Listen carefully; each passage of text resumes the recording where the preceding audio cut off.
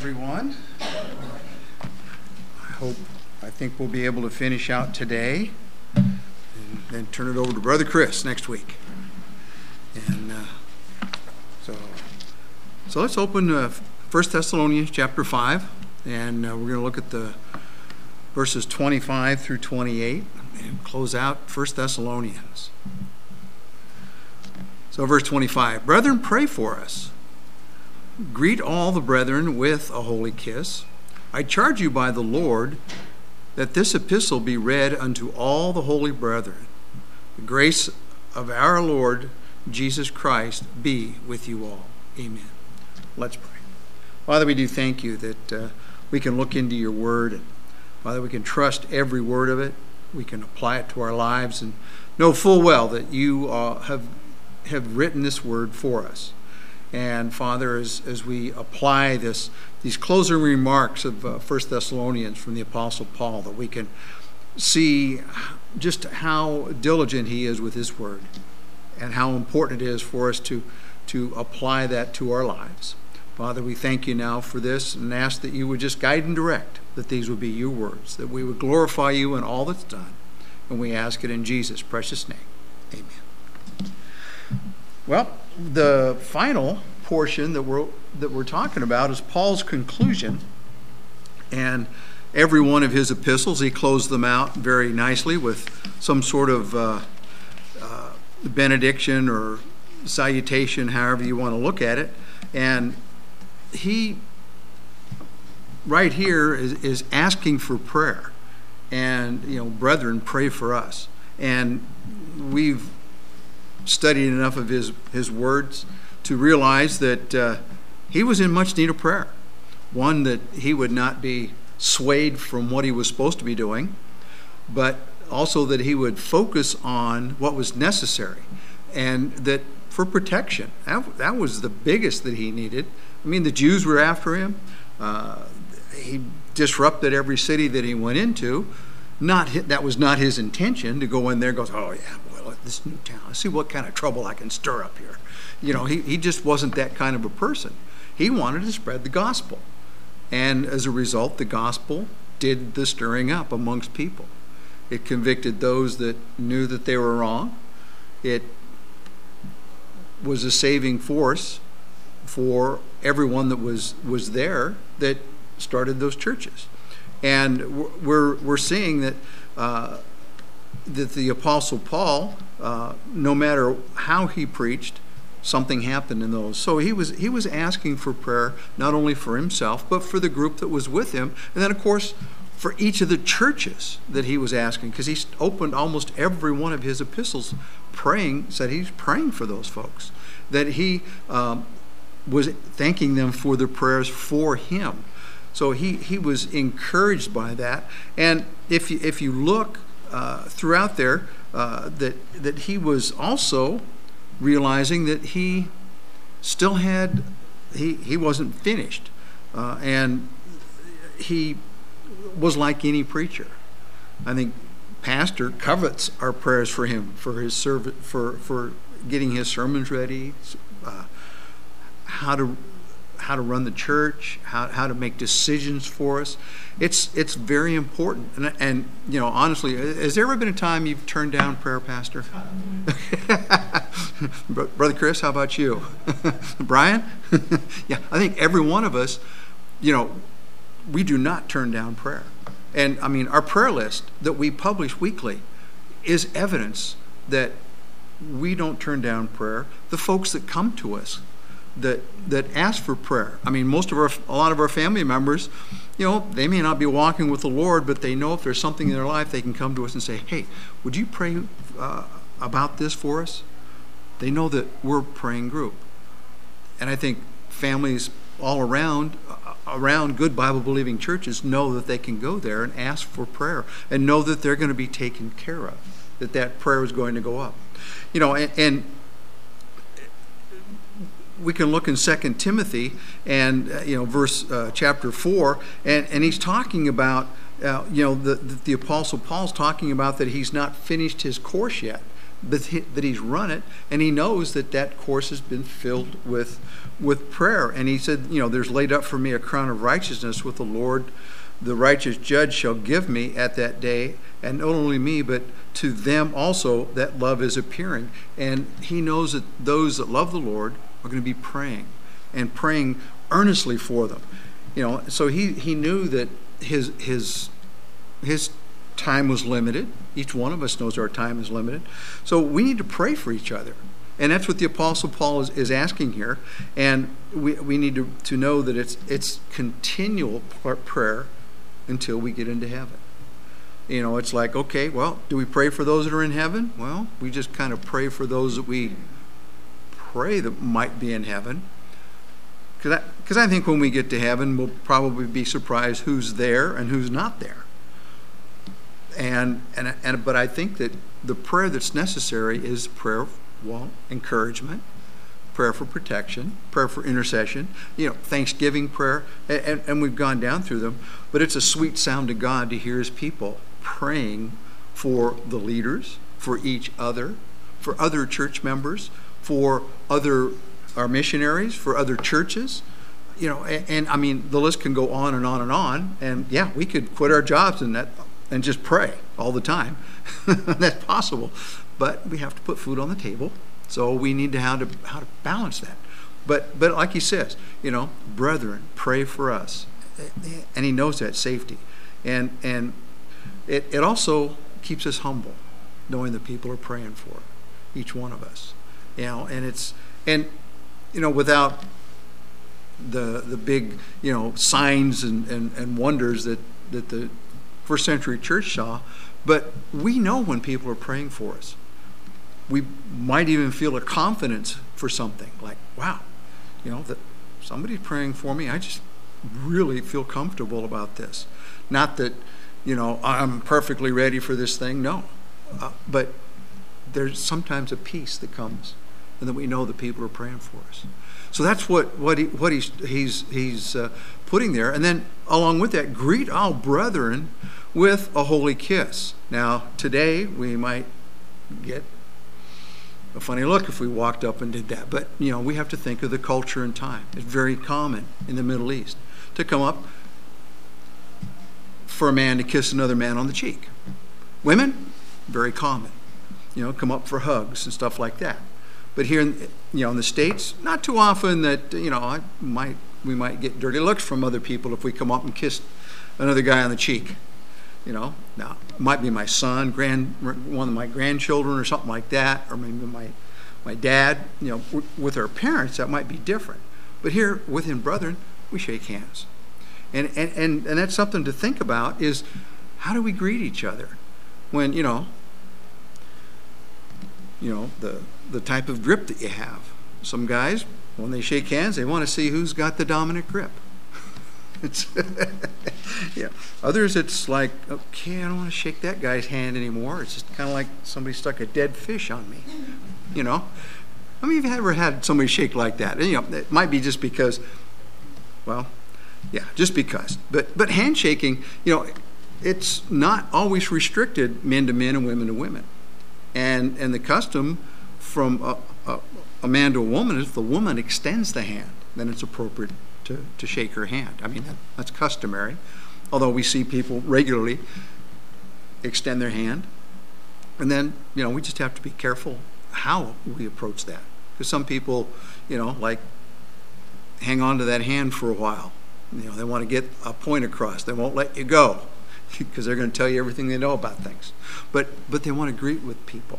And with the Apostle Paul, I can imagine when he met with somebody that was saved and wanted to hear more when he saw them, they were eager to meet. So they probably had a hug and a kiss on the cheek. And it was a holy kiss. And it was, nothing more than, brother, I'm glad to see you. And then it was men to men, women to women. It was never crossed over. Culture demanded that. But I'm sure that there was other ways that men greeted women. And women greeted men, without it seeming how the world will look at it. But there are appropriate ways. But all of it's there is greet the brethren with a holy kiss. And it's really, there's no place in the church for not greeting somebody. I mean, I've had some people go, I'm not going back there. They didn't bother to shake my hand. Well, maybe you just gave them an air that you didn't want to have your hand shook, or demanding somebody shake a hand. I don't know, but it's I'm glad to see you, and even like Brother Chris, a lot of times he'll come up and shalom, peace. That's the other part of it. They might shake your hand, kiss on the cheek, and say, peace of the Lord be upon you, or something along those lines. Because that's what it really signifies. One, you're glad to see them. And two, you want the peace of God to be shared with them. And it was so important. And that's why, when we greet people and when we leave, that's the other. Is I'm, glad to see you, and let the Lord be with you as you go.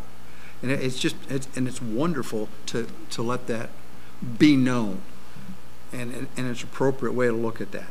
And then verse 27, this is the one that makes it interesting, because I look at all the epistles, and of course, if you've got a study Bible or something, it'll tell you the dates that things are written. And the book of 1 Thessalonians is one of the first to be written. I think it's got AD 54 on mine. I don't know what some of yours has, but Paul is listing here. It says, I charge you by the Lord that this epistle be read unto all the holy brethren.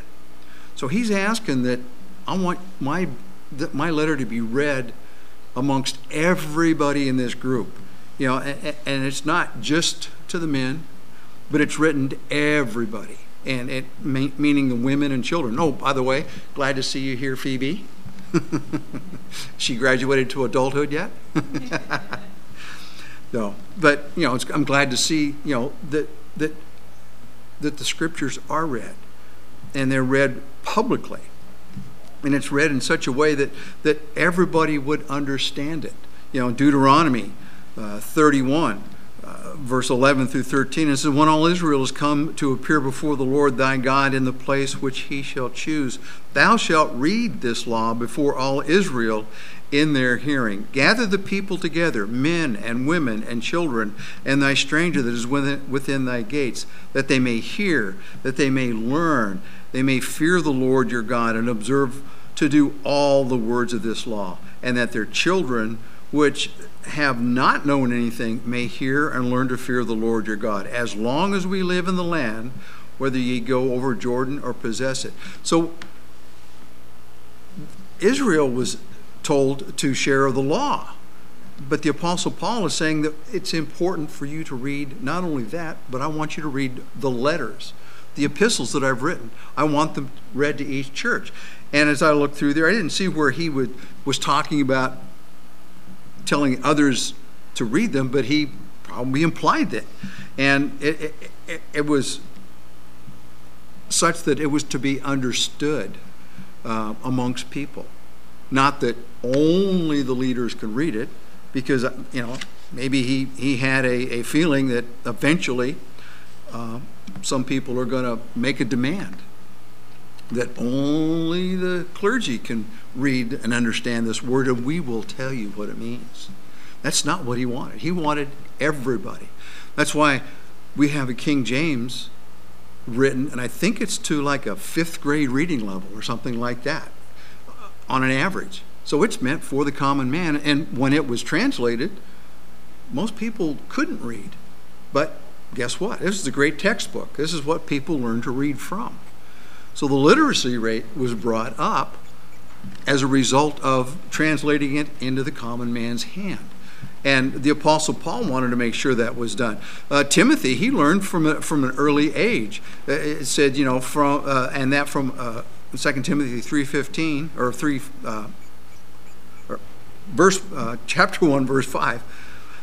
When I call to remembrance the unfeigned faith that is in thee, which dwelt first with thy grandmother Lois and thy mother Eunice, and am persuaded also in thee. And then 3:15, and from a child thou hast known the Holy Scriptures, which are able to make thee wise unto salvation through faith which is in Christ Jesus. And it was made known, and this was the Old Testament. Well, he's stressing, please have this letter read amongst all of the people, and that they would learn that that the common man can understand it. Everybody can read it and understand it, and that's what God wants. He figured if it's good enough for us to read to the Jews and to study it, then everybody needs to understand it and study it. And so the ability for everybody to read, and of course, as I was going through, this is in view of this, Paul's plea was at the close of the epistle. We can remark that this was a subject of express divine command that the people should have access to the Holy Scriptures. And it's sad that groups said, no, you can't read that. You're not allowed to read it. I mean, I was very surprised because I wasn't raised around Catholics or understood much of it. But when I was in the service, I had guys says, I'm not allowed to read that. What do you mean you're not allowed to read it? Do we have a priest on board the ship here for them to explain it to you? And I remember somebody had remarked, one of the popes said that you're not a good Catholic unless you are reading the Scriptures. It was one of these 60s and 70s popes. But he said, hey, if you're a good Catholic, you'll read the Bible. He said, you can't always have a priest nearby, so you've got to read and understand the Bible. And so these guys were like, I didn't know that. I said, well, you're not a very good Catholic then. Kind of surprised them a bit. I said, it's important. Why did God translate this into English? Why was it translated for us? And he's like, well, that makes good sense, you know. So he did. He started studying. We sat down and we used to talk quite a bit more about things. It's oftentimes a good point that we can use as a nice tool. Obviously, we use it to lead people to the Lord. But people that are told, well, you can't read that, you can't understand that, it's not right. And it was made that some people, oh, you're not learned enough. You can't understand what's in there. Well, it's pretty clear, especially if like us, if we have a literal understanding of it and looking and seeing what does it mean. We're not pulling stuff out of context. We're looking at everything that's around it. What was the context? What was the person thinking when they were writing that? And it's important. Many of them like I said, couldn't read, and so therefore they were kind of at the mercy of those that could read, which is kind of sad. It's kind of like, sign language interpreter. You know, they're held to an ethics standard of making sure that what the person is speaking, they're signing.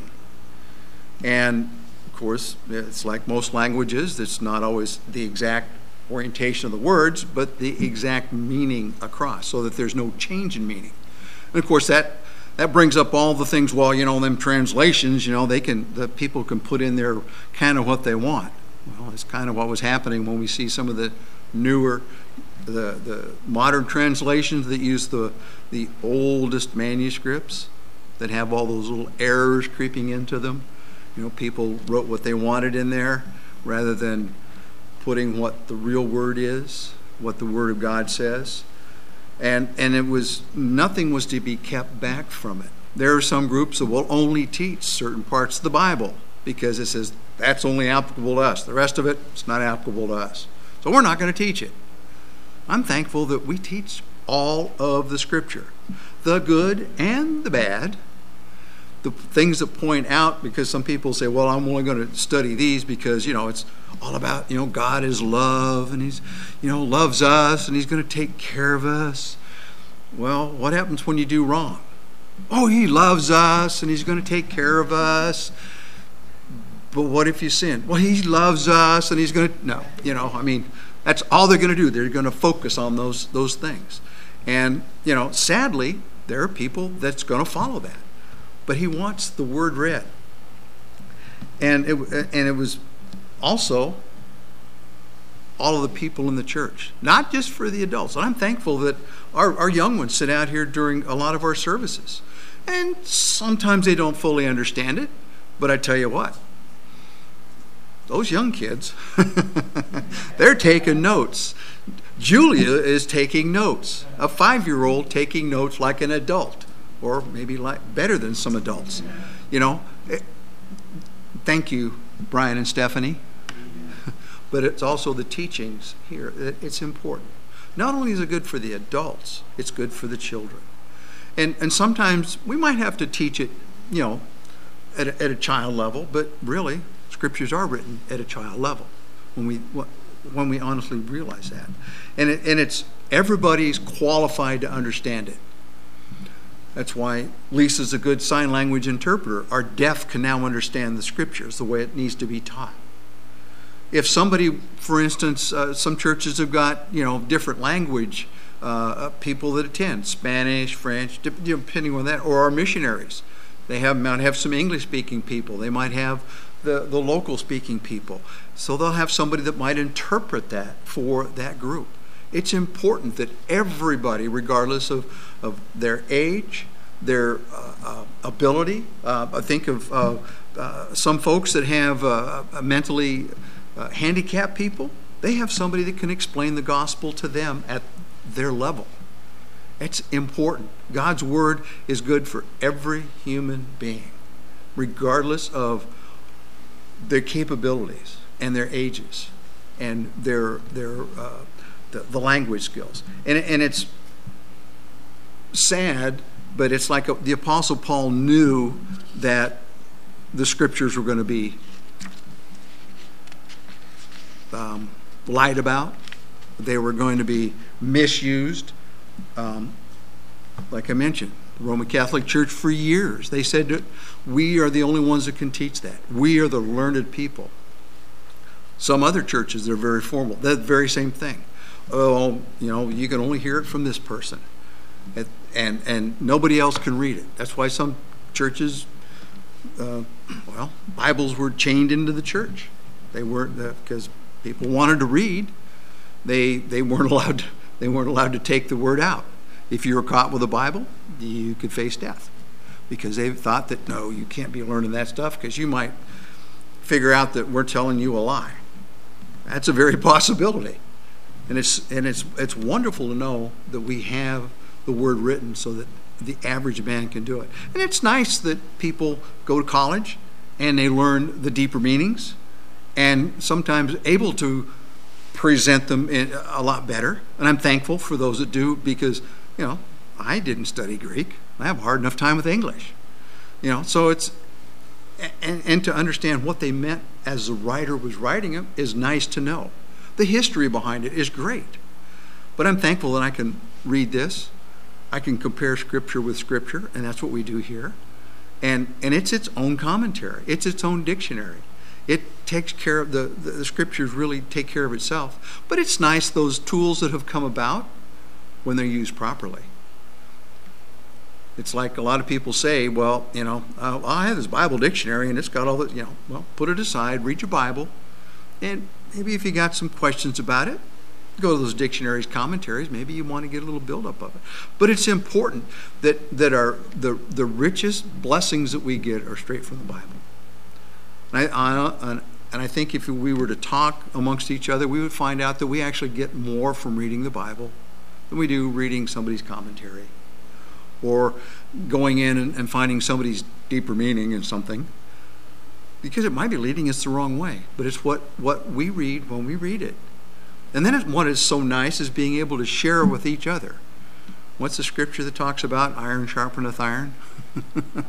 When we talk amongst each other, it is so nice when we hear the conversations about, hey, I understood that this way. And I'm thankful that you taught that, because for the longest time I looked at it from this angle, and, you know, I'm appreciative of how you presented it.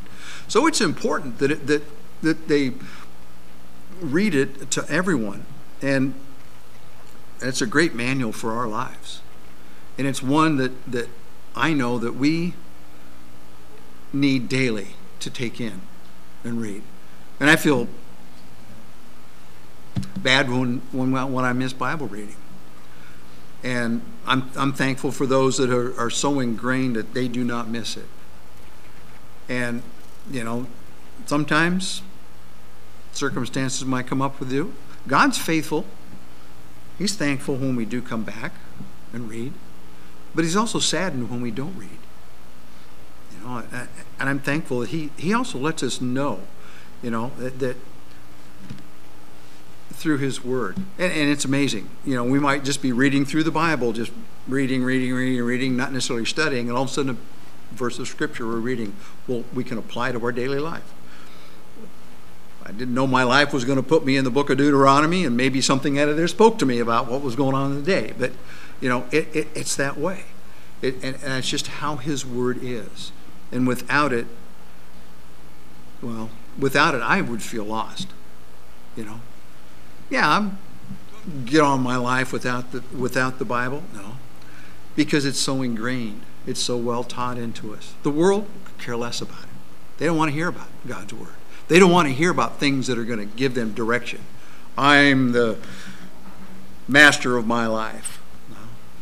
That's only until you die, and then you're going to find out real quick that you no longer are a master of your life. God is. And you got one of two places you're going to go. If you know Christ is your Savior, you're going to heaven. If not, you rejected him, you'll be in hell, period. And with that, the Apostle Paul closes out his word. The grace of our Lord Jesus Christ be with you all. And I did the eSword search and looked at every one of his epistles. He's got some closing where he talks about the grace of the Lord be with you, or some form of it. He opened up Thessalonians asking for grace, talking about grace. And that the folks there had a concern about those that had died, feeling that they are going to miss out on the second coming of the Lord or the rapture of the church. And the Apostle Paul was wonderfully explaining to them about that and pointing out that, you guys have taken care of me. But he says, I want you to learn a few things. And as Brother Chris pointed out, how the rapture affects not only those that died, but those that are living. And that those that died are not going to miss out. And it was a major concern. But he also pointed out things for them to be concerned about. And he's pointing out that there are some that don't care about the leadership, or that look down on the leadership, that don't want to study. But yet they may say they're saved. They say they're part of this church.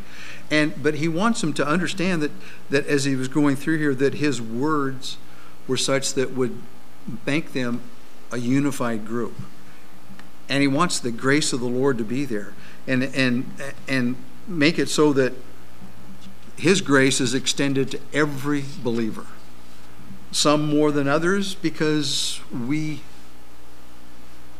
realize that grace and we're thankful in that.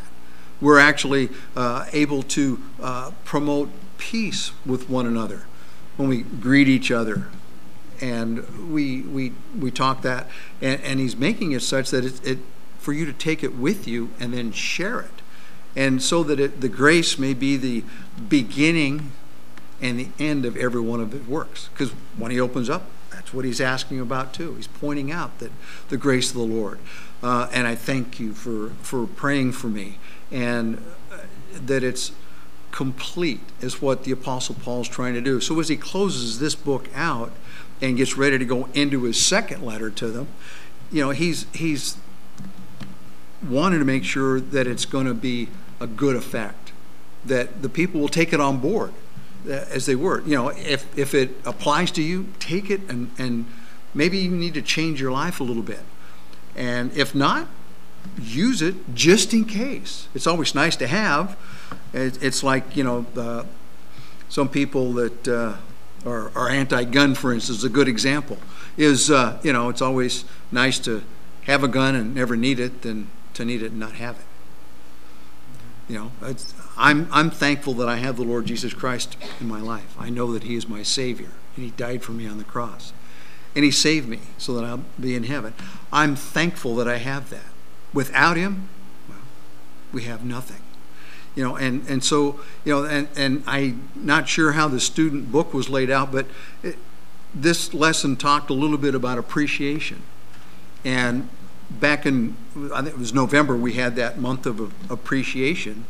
And it's so important. And that's what the Apostle Paul was doing with these folks. He was thanking them and appreciative of all the work that they did for him, and that he wanted to share that back with them. And that's what I'm thankful here. That we routinely show appreciation. And we could always show more. There's never enough appreciation to go around. But, and it's nice to know, one, that people are praying for you, that you're glad to see each other when we come together. And we're saddened when we depart, but yet we're happy when we communicate throughout the time there. And by doing so, we're keeping each other in prayer. And we kind of challenge each other to stay in the Word. And I'm thankful, like I say, for the lessons that we have, and then the communication that we have after some of the lessons of well, I understood this way. And it's wonderful, because as Christians, we can be thankful in that way. We can show appreciation for one another. Thankful in prayer, thankful for the lessons, and just thankful to gather together. Let's pray. Father, we do thank you again for your blessings. Father, we thank you that you love us, you take care of us. You give us more than we deserve with your grace and mercy. Father, I'm thankful that you gather us together, and from your word you give us wisdom and direction, and that we can be useful and not be just people that are saved and sitting here absorbing everything. Father, I'm thankful for those that give, not only of their time and their talents and their monies, but just that they give and seem to be giving more and more. And I'm thankful for this group. I'm thankful for the lessons that we have. And I'm thankful that we can look to you, the author and finisher of everything that we have. And we ask it all in Jesus' name. Amen. And you got a few extra minutes, so I think the coffee's done.